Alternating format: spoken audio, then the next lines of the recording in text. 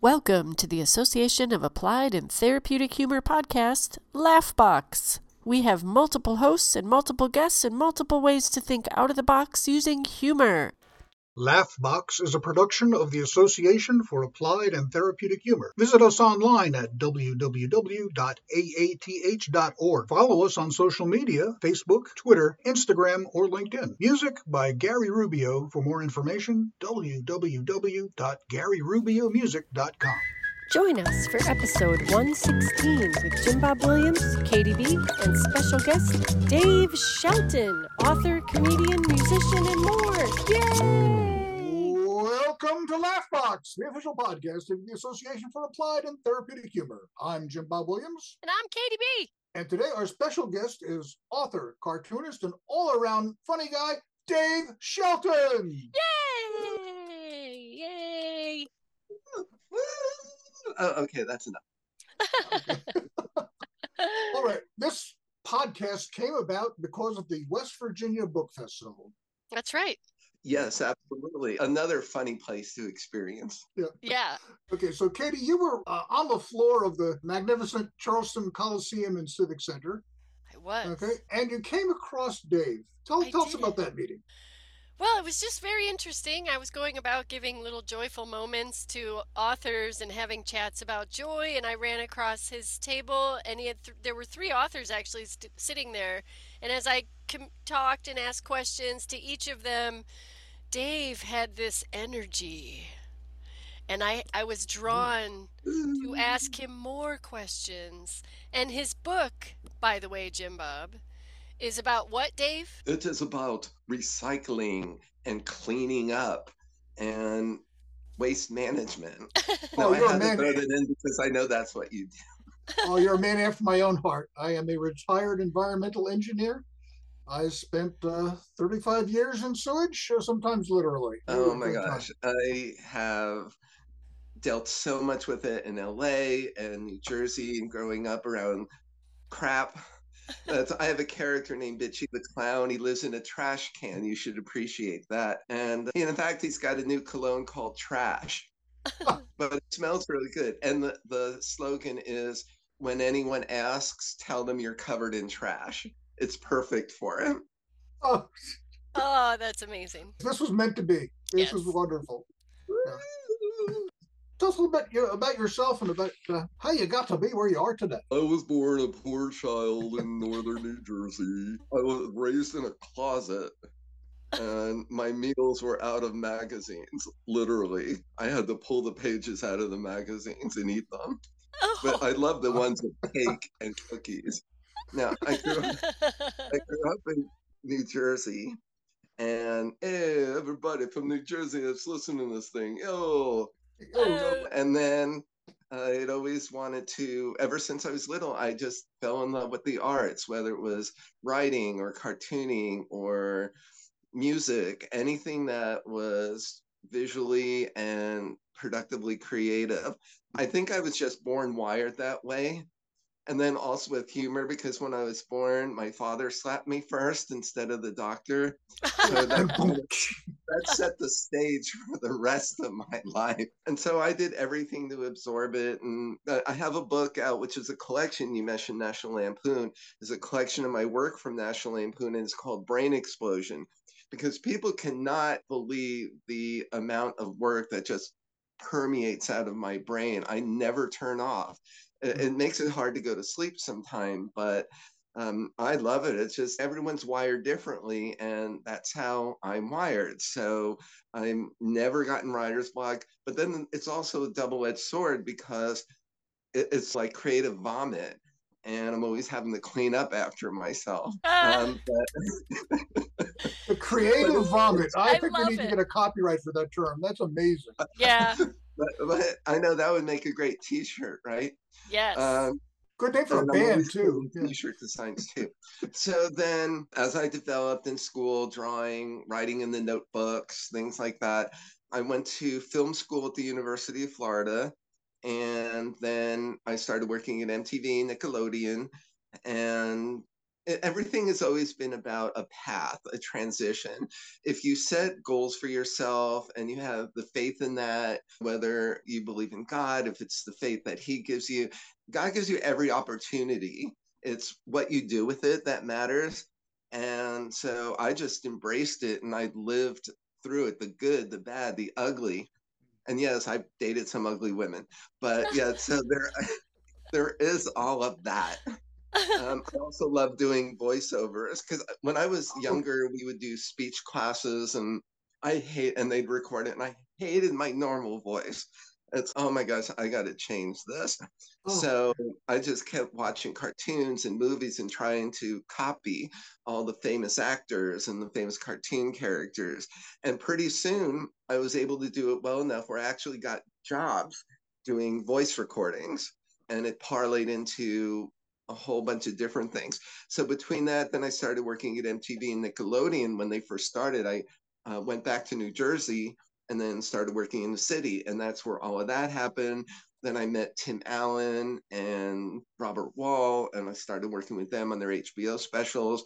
I started writing and cartooning for Tiger Beat magazine. Oh my God, say Tiger Beat. Remember that one? I love I, Tiger Beat. It was all about Ralph Macchio.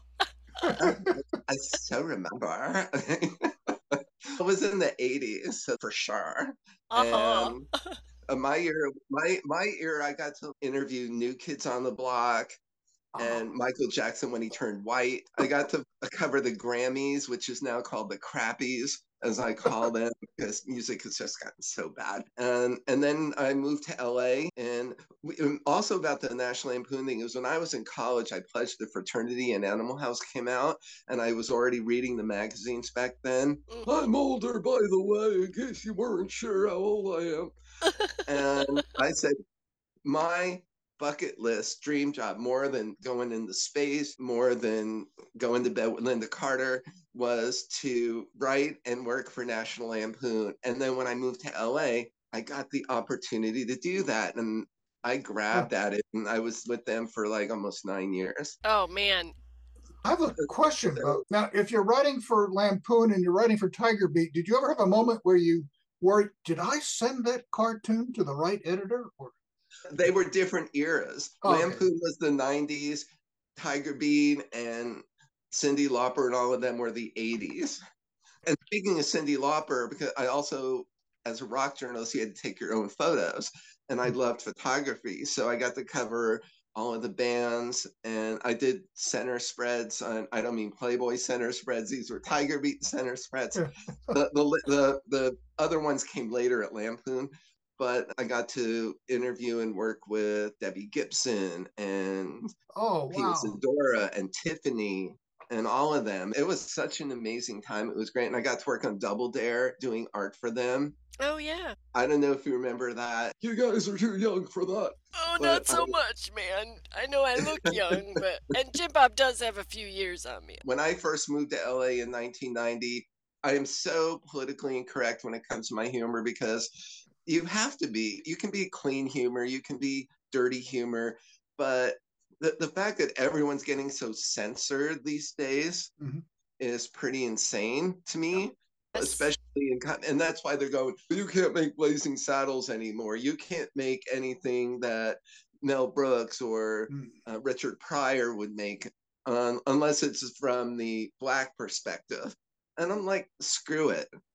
Yeah. Maybe it's because I'm older also, but I've never been that way my whole life. I've always been, if you have to censor yourself, then you're not true to yourself and your creativity is going to stifle. That's right.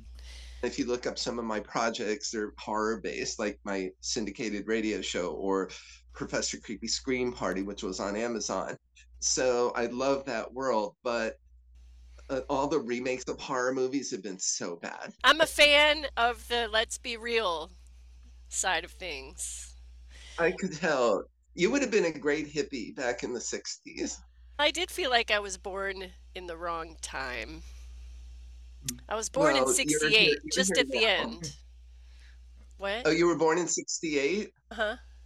Oh my God. As I said, you look like you could be in college. I know, thank you. That's why I had to make it a deal because no, I'm double digit 5'5". In fact, I can now camp in 555 plus places and get a discount.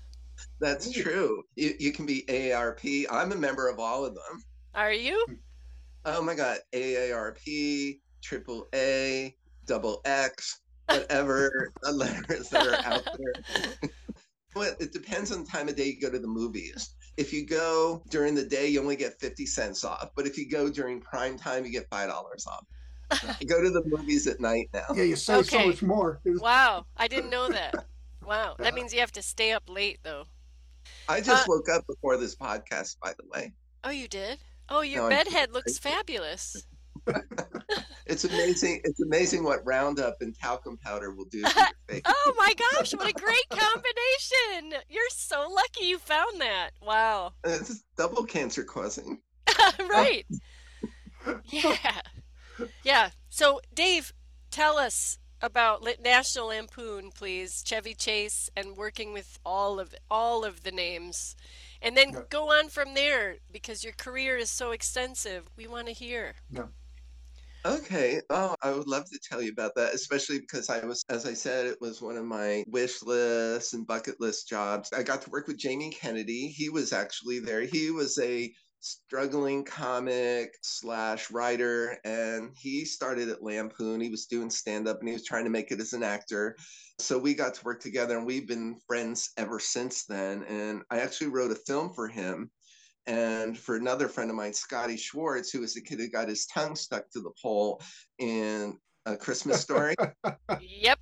I wrote a film called Schwartzy, which is about an ex-child star who is a deadbeat, and he's watching TV, and he's feeding beer to his cat. And on it, they go, "I wonder what happened to Schwartzy." And then he gets a letter that he inherited this huge estate from this guy who was a fan of his when he was a kid, and he goes and he gets the estate, and Jamie plays his best friend, a former burnout rock star. And I've worked with a good friend of mine, Robin Zander, who's lead singer of Cheap Trick, and they've been friends of mine for a long time. So I put them in the movie, and they and Jamie go to look for Scott, who gets kidnapped by the old fan's family.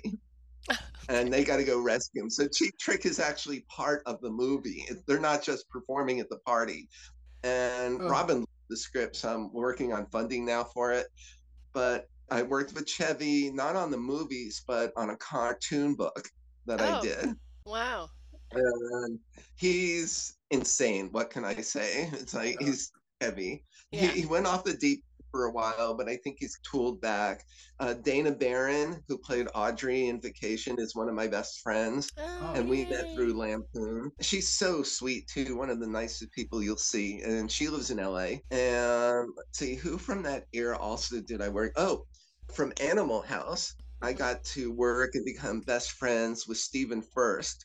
He was Flounder. Yep. And he was also in Babylon 5 and St. Elsewhere and that Michael Keaton movie where he took all the mental patients and took them out for a day. Yep. Christopher Lloyd, I think, was one of them. Yep. And so I did a lot of voiceovers for Stephen. I directed him in a sitcom that I wrote, created, and produced and directed called Against Type, which we almost got picked up by NBC, aired on their pilot market stations all over the country.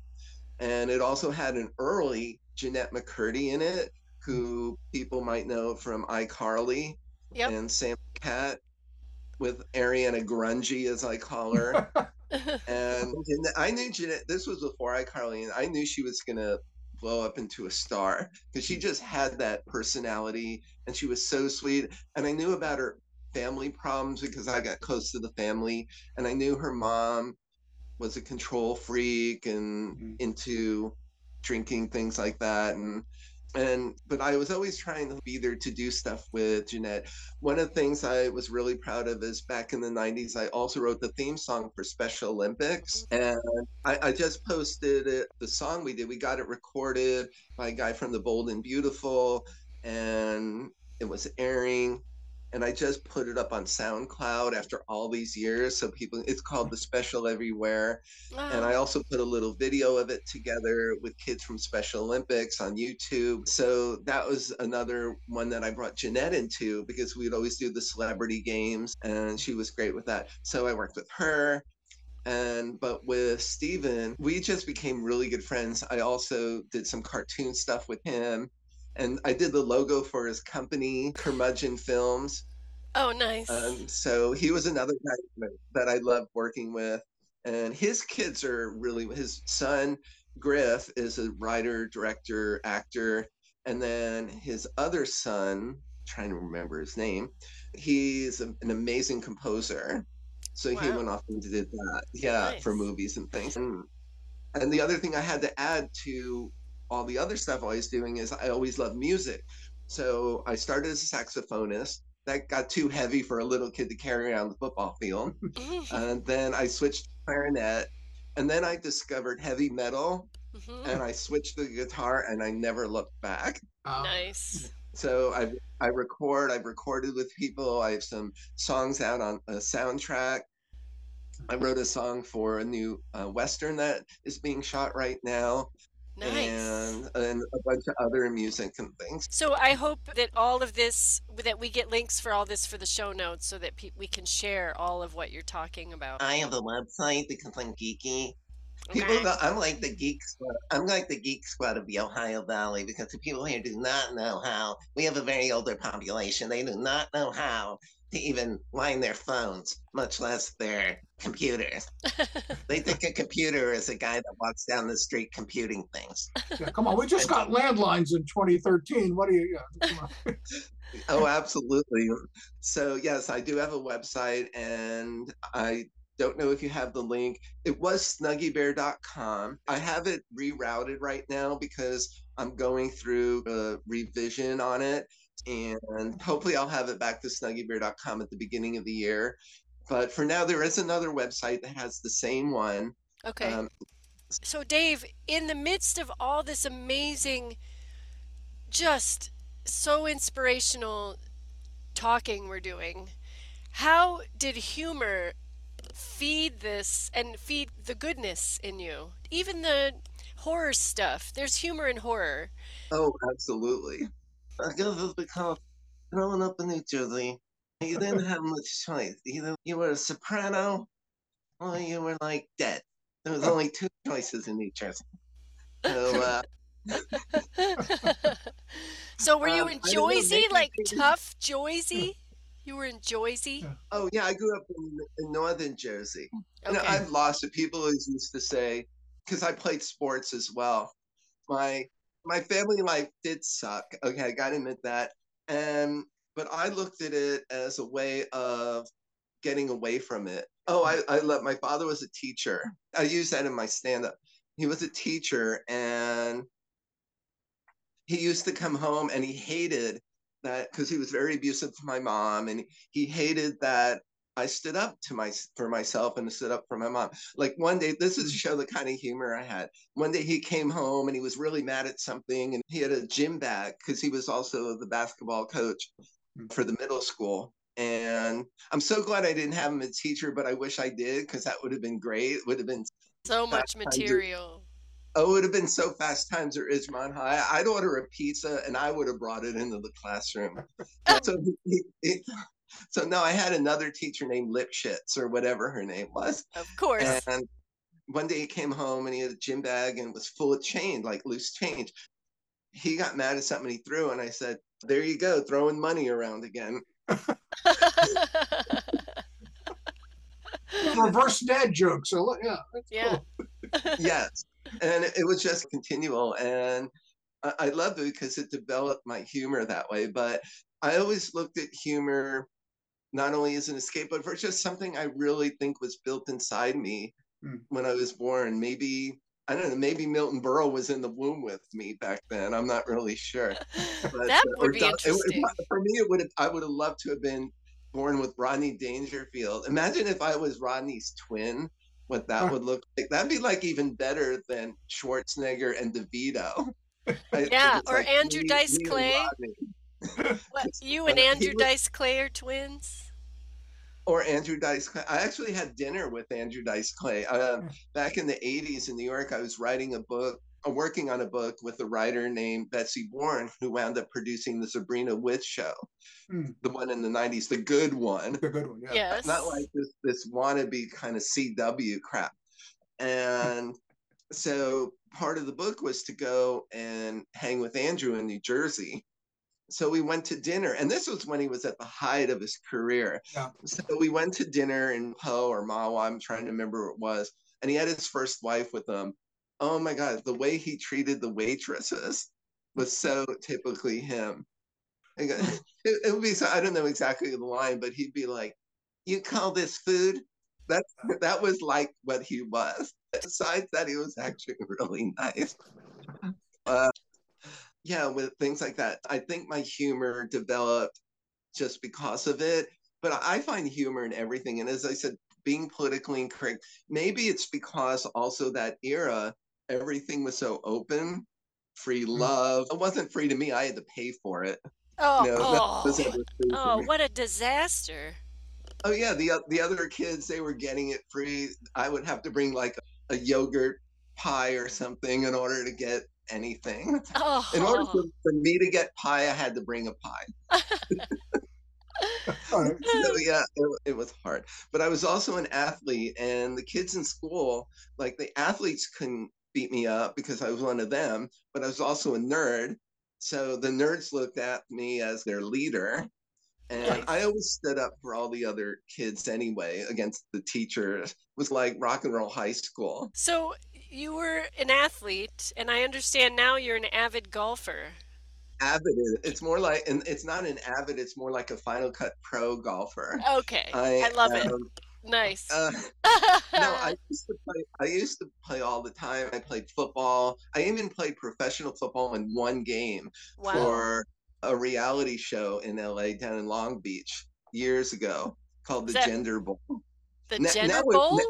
yeah, see, now it would be more appropriate than it was back then. Wow. You could probably find it online. It was ridiculous. The guy who did the show Blind Date produced it, and it's hilarious. It was like a battle of the sexes disaster, Wow.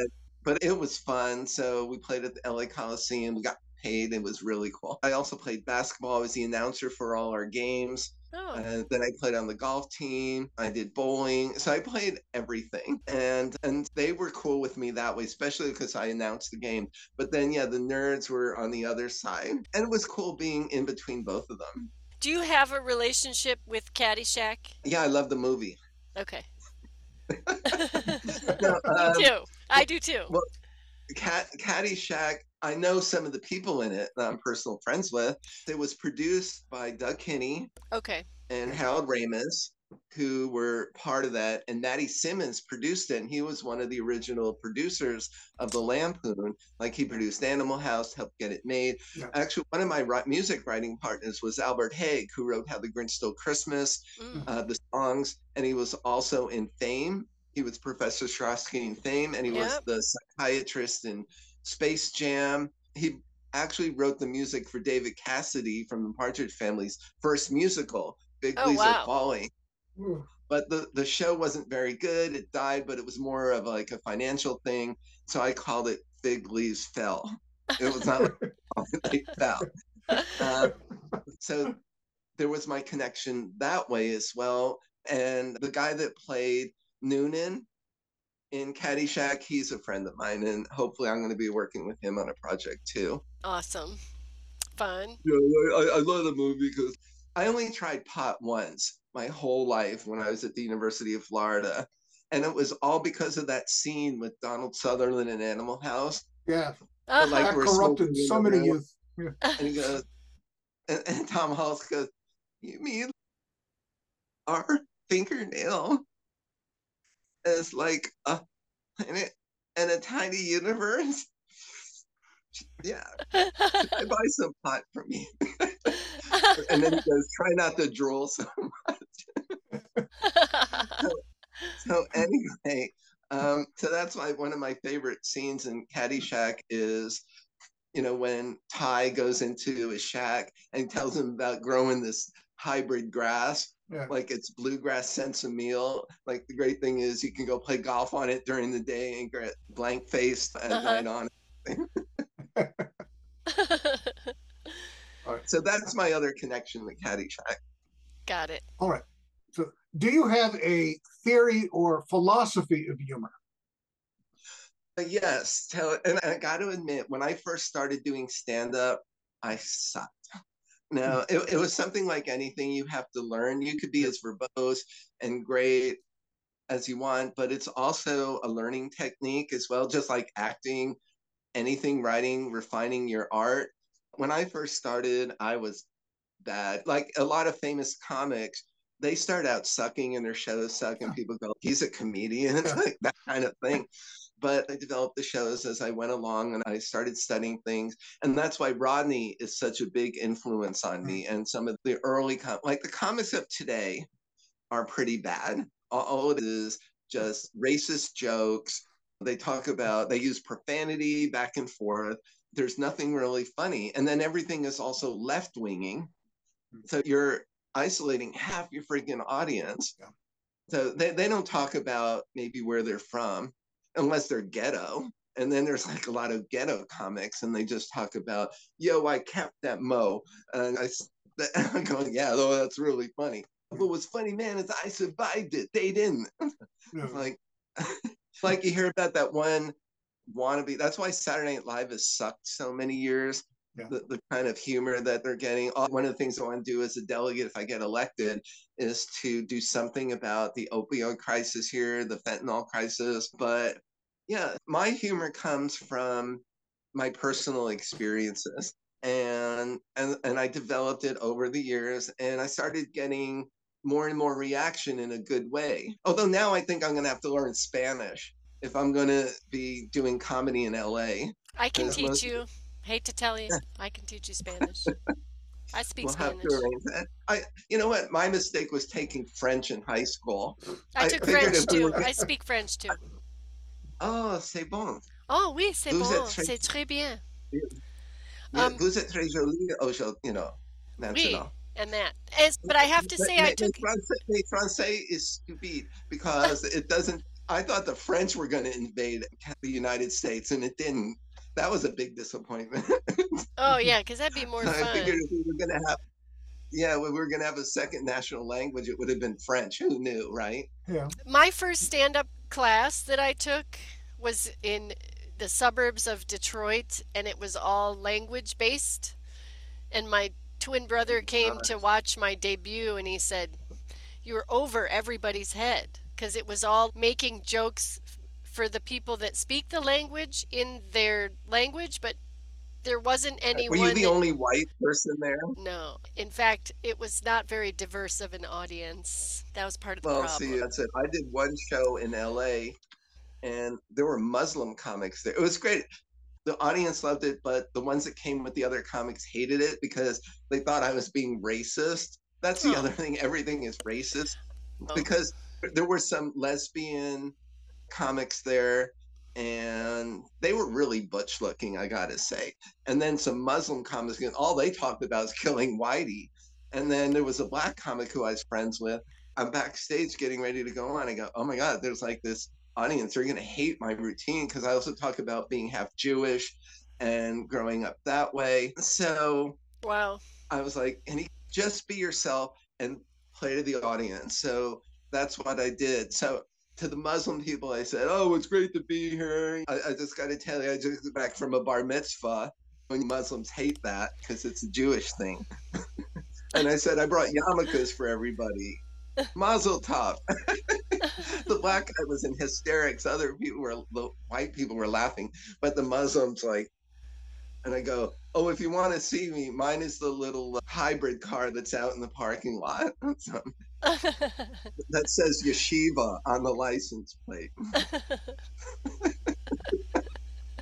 But you just do your own material and you'll get an audience, but also play to the audience. That's what I learned is that if you see a certain type of audience, just alter it a little, but don't alter it too much where you lose yourself, because then I took improv classes. I don't know if you Hmm. did, Oh yeah, and that since middle really school. helped.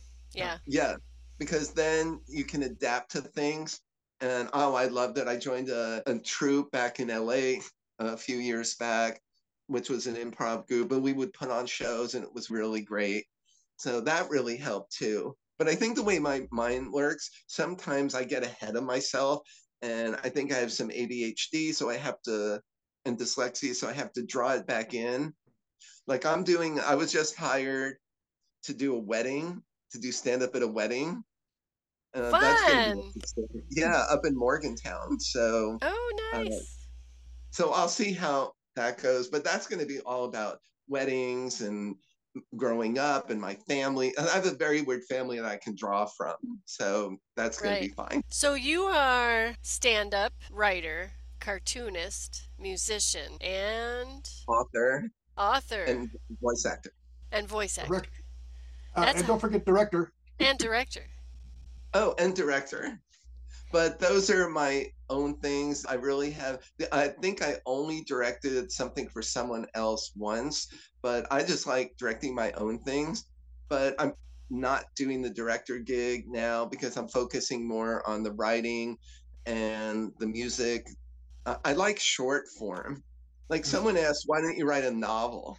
And I said, I have enough trouble reading them, much less am I going to write one. Right. I like short, I like comic books. I Mm-hmm. write comic books. I love doing that. I like children's books because they're short. And everyone's mind works differently. Maybe it's my attention span. I don't know. But I could write a 200-page script, though, because I love movies and TV so much. Mm-hmm. That is natural for me. But if I have to sit down and structure a novel, my agent told me I should write my life story because someone said, "Oh, your life is so interesting. You should either have a reality show or write your memoir." I could not sit down and do it. And she said, write it as a script. Mm. And yes, I could do that, but I don't like writing about myself. I'd rather create something about other people and incorporate maybe me into it. But I'll let someone else, if they're interesting, dissect my life later and see what happens. My inspiration for writing is Edgar Allan Poe, and I believe my life is paralleling his too. It's like he's underappreciated, but everyone loves his stuff. But then he didn't sell anything until later, and then he died, and then he became legendary after he died. So I'm going like I went took a trip recently to Washington to meet with our senator and our House of Representatives because I'm running, also because of what's going on out here. And we stopped off in Baltimore on the way back to see Edgar Allan Poe's grave. And it was amazing. It was a little cemetery around a church. Uh-huh. So, of course, what happens? Some black guy comes at the gate and says, "You better not open that gate, man. That is our gate." And I'm like, "What do you mean?" He goes, "That's our gate, man." I'm like, "Oh, I'm sorry. I just came to visit Edgar." I didn't know that was your home Oh list. yeah. Oh. Mm. Oh. So, but it was amazing, and we Yeah. took pictures, and we could definitely sense Edgar there. Mm-hmm. And I gave him a kiss on the tombstone, and yeah, so that was really like a very inspirational thing for me.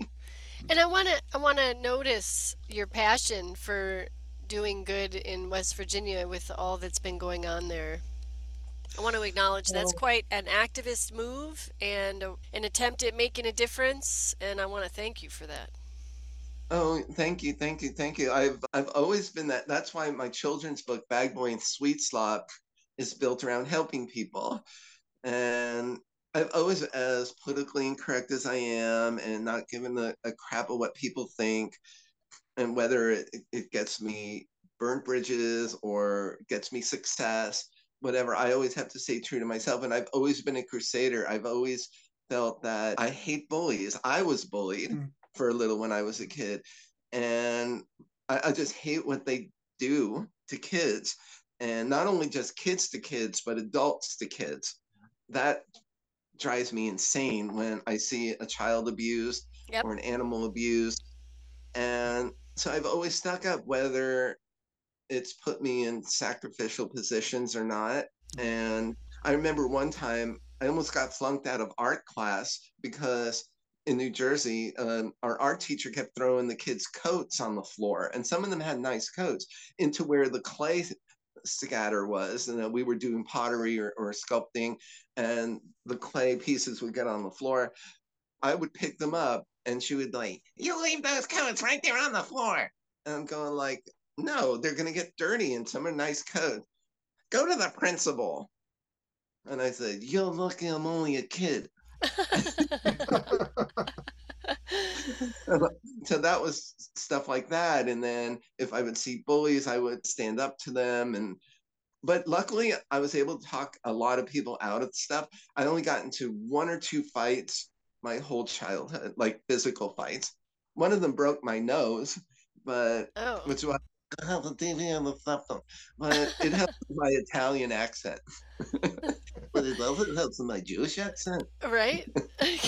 So, do you think humor can help not only the receiver of the bullying, but also the situation of the bullying itself? Do you think humor could help with that? Not when the bully doesn't have a sense of humor True. and doesn't understand it. Like Yeah. I've said things to people who are being mean to other people and saying something, they just take it as an attack. It's But true. You're people right. like that don't have a sense of humor to begin with. So I don't think it matters what you tell them. They're going to be that way no matter what. What about the You know, healing power of humor for the person being bullied? the victim, yes. But then I also, one of the worst things I found out is if someone's being bullied or going through a hard time, don't tell them, "Oh, everything's going to be okay." Because they're like, yeah. But then I think you break through their walls after a while. But you also have to see if that's what they want. There are people that may not want that. Maybe they like living in victimhood, or they like living in pity. And I try not to push it on them. It's like asking someone to go on a diet. Right. And you go, "Oh my God, there's diet things out there, and there's healthy salads you can eat." And they're like stuffing their face with donuts. And he goes, their reaction is, "What are you saying? I'm fat?" And I go, "No, the scale is saying that. Your diabetes is saying that. Your freaking doctor is saying that." The fact that you have to have 2 seats on an airplane kind of gives you an idea that maybe you need to lose some weight. The fact that you can't even find clothes at Walmart, and you can find clothes at Walmart for anybody, but if you can't even find it for that, I think you should determine you might want to lose weight. Yep. That may be just plain truth. All right, So now I think it's a I shame. just try to find humor. I just try to find humor in everything. Yes. Now this is good podcast, of course, is going to be audio, so I can't, which is a shame. I'm just looking in the background. Is that the Sam Gross Frog Legs cartoon that you have in her frame? Yes. One of the great things at Lampoon, amongst a million other things, is that I got to go through their archives closet. And when Lampoon was dissolving in the late 90s, sadly, and that's another timeline of history of, I can tell you the start of Lampoon and how it ended and when it got to new owners and blah, blah, blah. But so I got to go through the archives, and that poster was one that I got to pull out.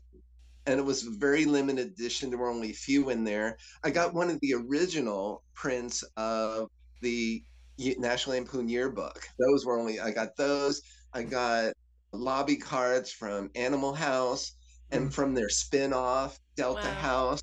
Yeah, so all those cool things that I got to get when they were ending everything, plus all the stuff that I worked on. When I was there, not only did a comedy, I wrote for the magazine. I was the senior cartoon editor. I did a lot of the cartoons for them.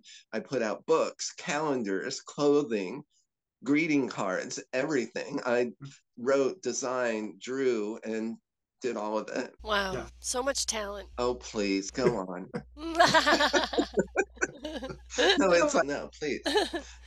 So I Jim just Bob, like doing it. I don't like bragging about it, but it's so funny because some people think you're bragging because you're talking about what your life was. And I'm going, oh, because it just happens to me in that one field. What about a doctor that says he just saved 18 lives? I think that's way more important. I love what I do, and I love that it makes a difference with people. But it's just so many people think of it as bragging. And to me, I don't go online and just go, "Oh, look at me, I'm doing this." Like all these people now with this, there's this one guy who I won't name, but he's like this wannabe director. He's done something, and he's going on social media going, "Everyone put on and brag about what they worked on." And I'm going like, that's just so self-centering. One thing I hate is when people put that it's their birthday on there. Look at me, it's my birthday. Celebrate my birthday. Mm. And I think it's one of the most ridiculous, egotistical things to just say, make me feel good. It's my birthday. Tell me how much I'm talented. Tell me how much you Uh-huh. love me. I'm friends with a guy named Eddie Deason. I don't know if you remember him. I know. Hi, this is Eddie Deason. I was in Greece in 1941, and I was the band kid in Polar Express. He went off the rails, and he's kind of crazy as it is. But he's always posting things. And maybe it's because he has personal problems, but I think just these people just go way overboard on things. I think Like social I don't like media posting. is built to make that happen. Yes, I If think social media, as good as it is, because look at what we met, and now we're doing this, and you're going to right. be posting it. Hmm. But I think 90%, like my character Bitchy got kicked off of X. He got kicked off of it, Twitter when it was Twitter. He got kicked off of Instagram. He got kicked off of Facebook. He got kicked off all these platforms because he spoke his mind and not in people's faces. But he's the one that called out all these people who are like being self-serving and self-centered and things like that. Then I Um, think you have bragging rights for getting Yeah. kicked off of all the social media Oh, I brag platforms. about that. I brag that bitch he got kicked off all of that. But he is on Cameo, and he's on Cameo because he needs the money. He lives in a friggin' trash can in Kearney, New Jersey. Hmm. With some of the money, he refurbished his trash can. He got a new trash bag, and he's so happy about that. Oh, that's good to So know. I'm so glad. yeah, and he's hoping to make some money off of his cologne trash. Yeah. Hopefully, we'll get that into stores. But and I just wanted to bring back. I do want to brag about the book, Yes. just only because not because we did it, but because it's about such a subject that I think the world needs to do more about. You have Greta. Well, I have a nickname for her. It's like Greta Sumberg because Okay. sometimes she should just think about what she's doing, and she just spouts whatever the media happens to put out there. But I do like that she is environmental and she wants to help the environment. But it's called Bag Boy and Sweet Slob because my ex and I, she was a slob and a border hoarder. And I was so into recycling and saving the environment. And we used to go to all these events and get bags, like swag bags. And you go to Comic Cons, what do they give you? A bag when you first Yeah. get in there. And I'm always good at repurposing. So I Yeah. said, we're gonna use the bags and I'm gonna use it for stuff, whether it's to travel or to put recycling in. She just sat one day. I said, "This place is a freaking mess." And she goes, "You collect bags." And I said, "So what?" I said, "Those bags are going to put your stuff in there." She goes, "Don't you touch my stuff." She goes, "Why don't you just write about it?" And so that's how it came about. I sat down and I started writing. So the main character uses bags to help people. If someone rips a bag or their backpack breaks, he's there right away like a superhero with a bag to help them. Beautiful. And everyone's so grateful for it. And then he meets this kid, Sweet Slob, in school, and her backpack breaks, and he's there ready with a bag, and they become friends. And they decide to open up a business together where he supplies the bags and she goes out and gets business for him. Oh, Awesome. oh, And one of the great things about it is that a kid in Ohio who's autistic read the book, and because of it, he went out and started his own recycling business. oh, Yeah, that's beautiful. That's the best part of it, because I'm not making a fortune off the book right now. yeah. And so the fact that it could affect someone, we have the second one done. My agent has it now. And I've got a couple other children's books that are coming out soon, as well as the other projects that I'm working on. Awesome. When do you expect to see those? We're working with a bigger publisher right now, hopefully. So my agent's handling all of it. I'm hoping the second Bag Boy comes out the first quarter of 2024. Same with the Oh, other books. I have another one called Horace Finds Out. It's about a little kid who he's not sure what wants to do when he grows up. So he goes out and asks all these people, cops and Yeah, things, I if love they it. like their jobs and why they do their jobs. And and then there's a cute ending. He comes across his character. I'm not going to tell you who the character is, but he's not human, but he's not ET either. Okay. And he thinks his job is the best.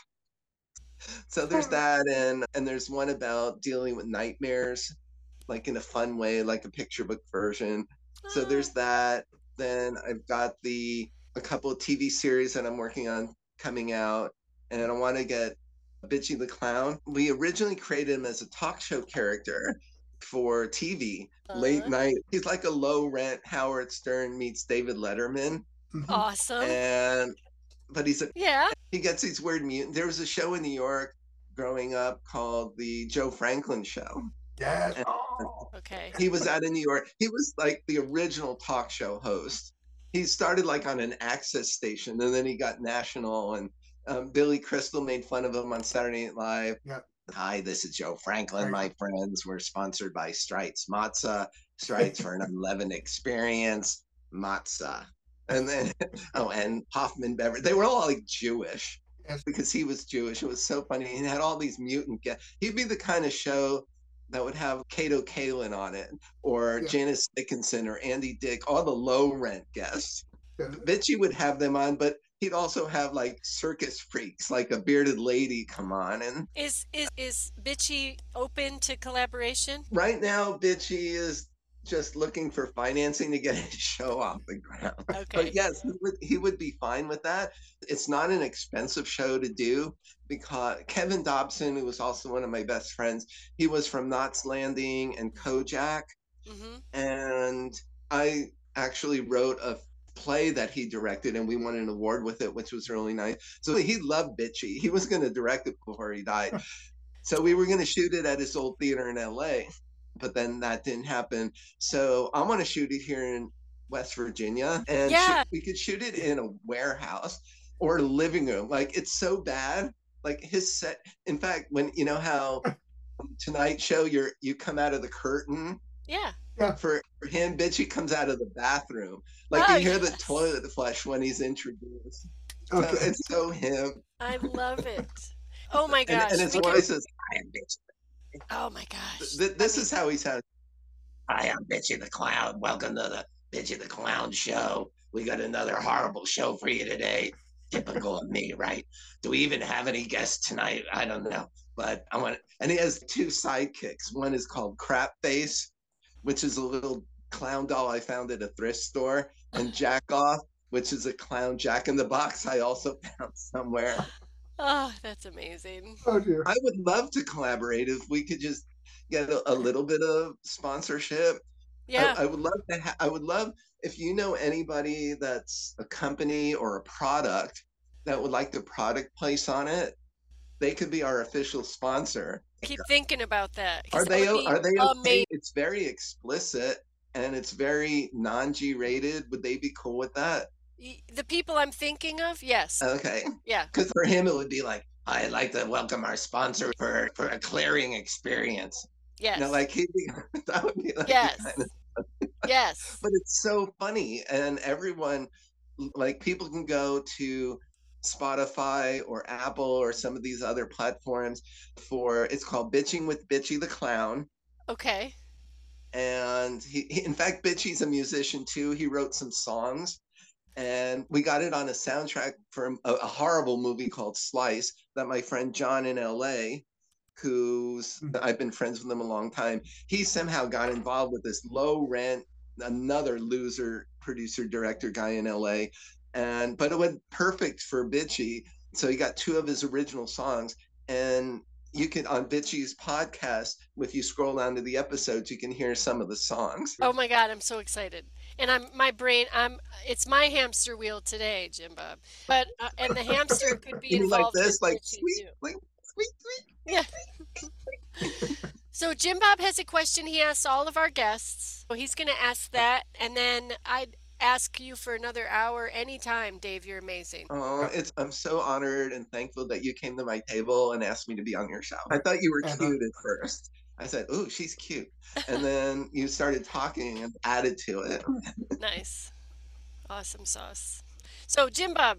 all right, so yeah, so Dave, here's a question we would like to get because, and the thought is this: what do you want people to remember about your work on Thursday? It's just people just going through an average everyday Thursday, okay?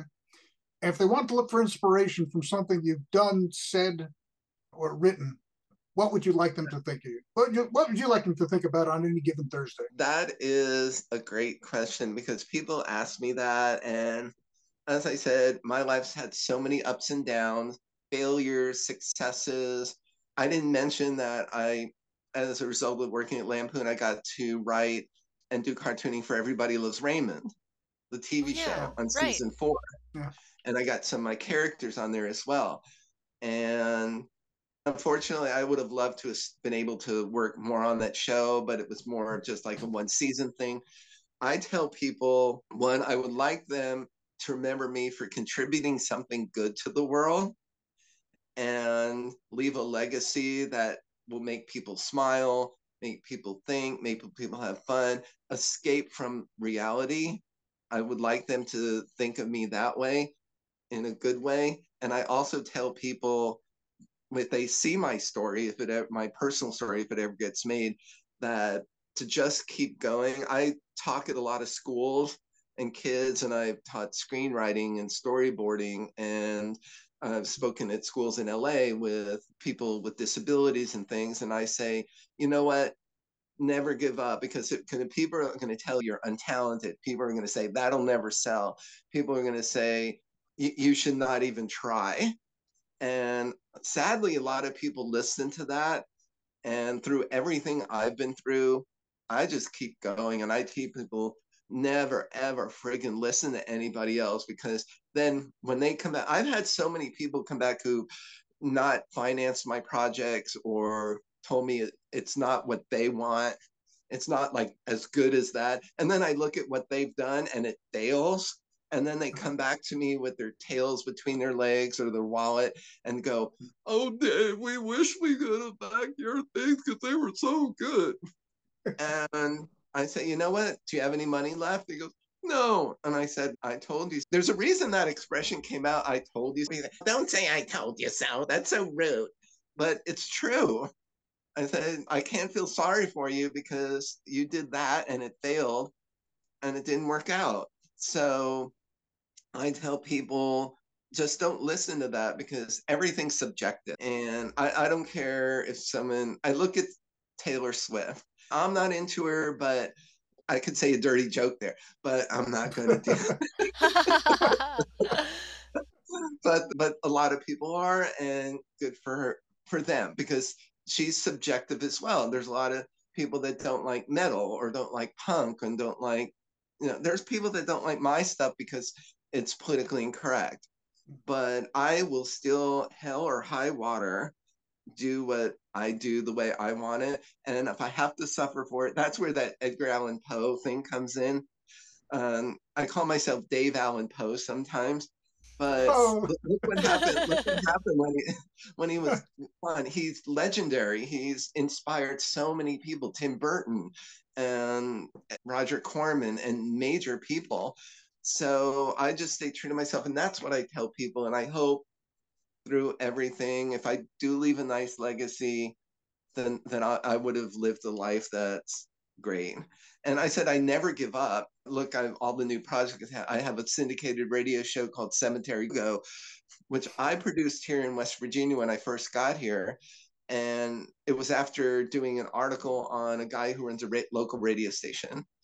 And he said, "You should do your own show," because I've been on NBC radio, I've been on other stations. And I said, I've always wanted to do a horror show like Dr. Demento, but set in a graveyard, because my girlfriend and I were really in the graveyard. That was our first date, was at a cemetery. Awesome. So I created this Cemetery Go-Go, and it's about a guy who does a show from the cemetery, and he plays old music and new music, rock and roll, metal. He plays old commercials. He makes up letters from horror stars. Like he has the creature from the Black Lagoon writing into him about things, asking for his advice, and Chucky, things like that. And then he plays old commercials and he plays old trailers from movies. And so that was inspired by that. And I did that on my own. I went around and I'm the one that submitted to stations all over the country, and it started getting picked up. We're in New York, we're in Maryland, we're in Ohio, we're here in West Virginia. Wow. So I did it on my own when no one else would do it. Same with the books. I went out and got my original publishers for Brain Explosion, for my Lampoon book, for that, because my agents did crap for me in LA. I had literary agents, I had licensing agents, and other managers didn't do anything for me. I had to do everything myself. So everyone out there listening, do not listen, and don't listen to your parents. Don't listen to your friends. If they're supportive of you, great. But if they're saying something like to get you into something you don't want to do, maybe don't be a murderer. If someone says don't go out and be a murderer, I can see that, taking their advice there. Yeah, if they're a cult leader, maybe hard pass. But you got to draw the line somewhere. But when it comes to anything else, listen to your own heart and go out and do it. Thank you so much, David. That was amazing. Amazing, amazing. Dave, thank you. You're welcome. Brilliant. Oh, man. Great. Yep. And thanks again. All right. Really. You're welcome. Such it was a pleasure to meet you. And it was so nice meeting you down there. Thank you for coming by the table. Oh, yeah. Thanks. Wow. And Jim Bob brought me there, so what can I say? It's his fault. It was fate. It was fate. Oh, thank you, Jim Bob. Thank you, Jim Bob. Yep. You're welcome. See, I didn't even make fun of your name. Oh, you guys will have to discuss that. That's a fun story, too. But yeah, that's a 2-beer story. Yeah. Definitely. All right, you guys. You guys, bye. Take care. Bye. Thank you for joining us for episode 116. Jim Bob Williams, Katie B, and Dave Shelton. Yay! Thank you very much. Laughbox is a production of the Association for Applied and Therapeutic Humor. Visit us online at www.aath.org. Follow us on social media, Facebook, Twitter, Instagram, or LinkedIn. Music by Gary Rubio. For more information, www.garyrubiomusic.com. This has been Laughbox, brought to you by the Association of Applied and Therapeutic Humor. Thank you so much for hanging out with us, and we'll see you next time.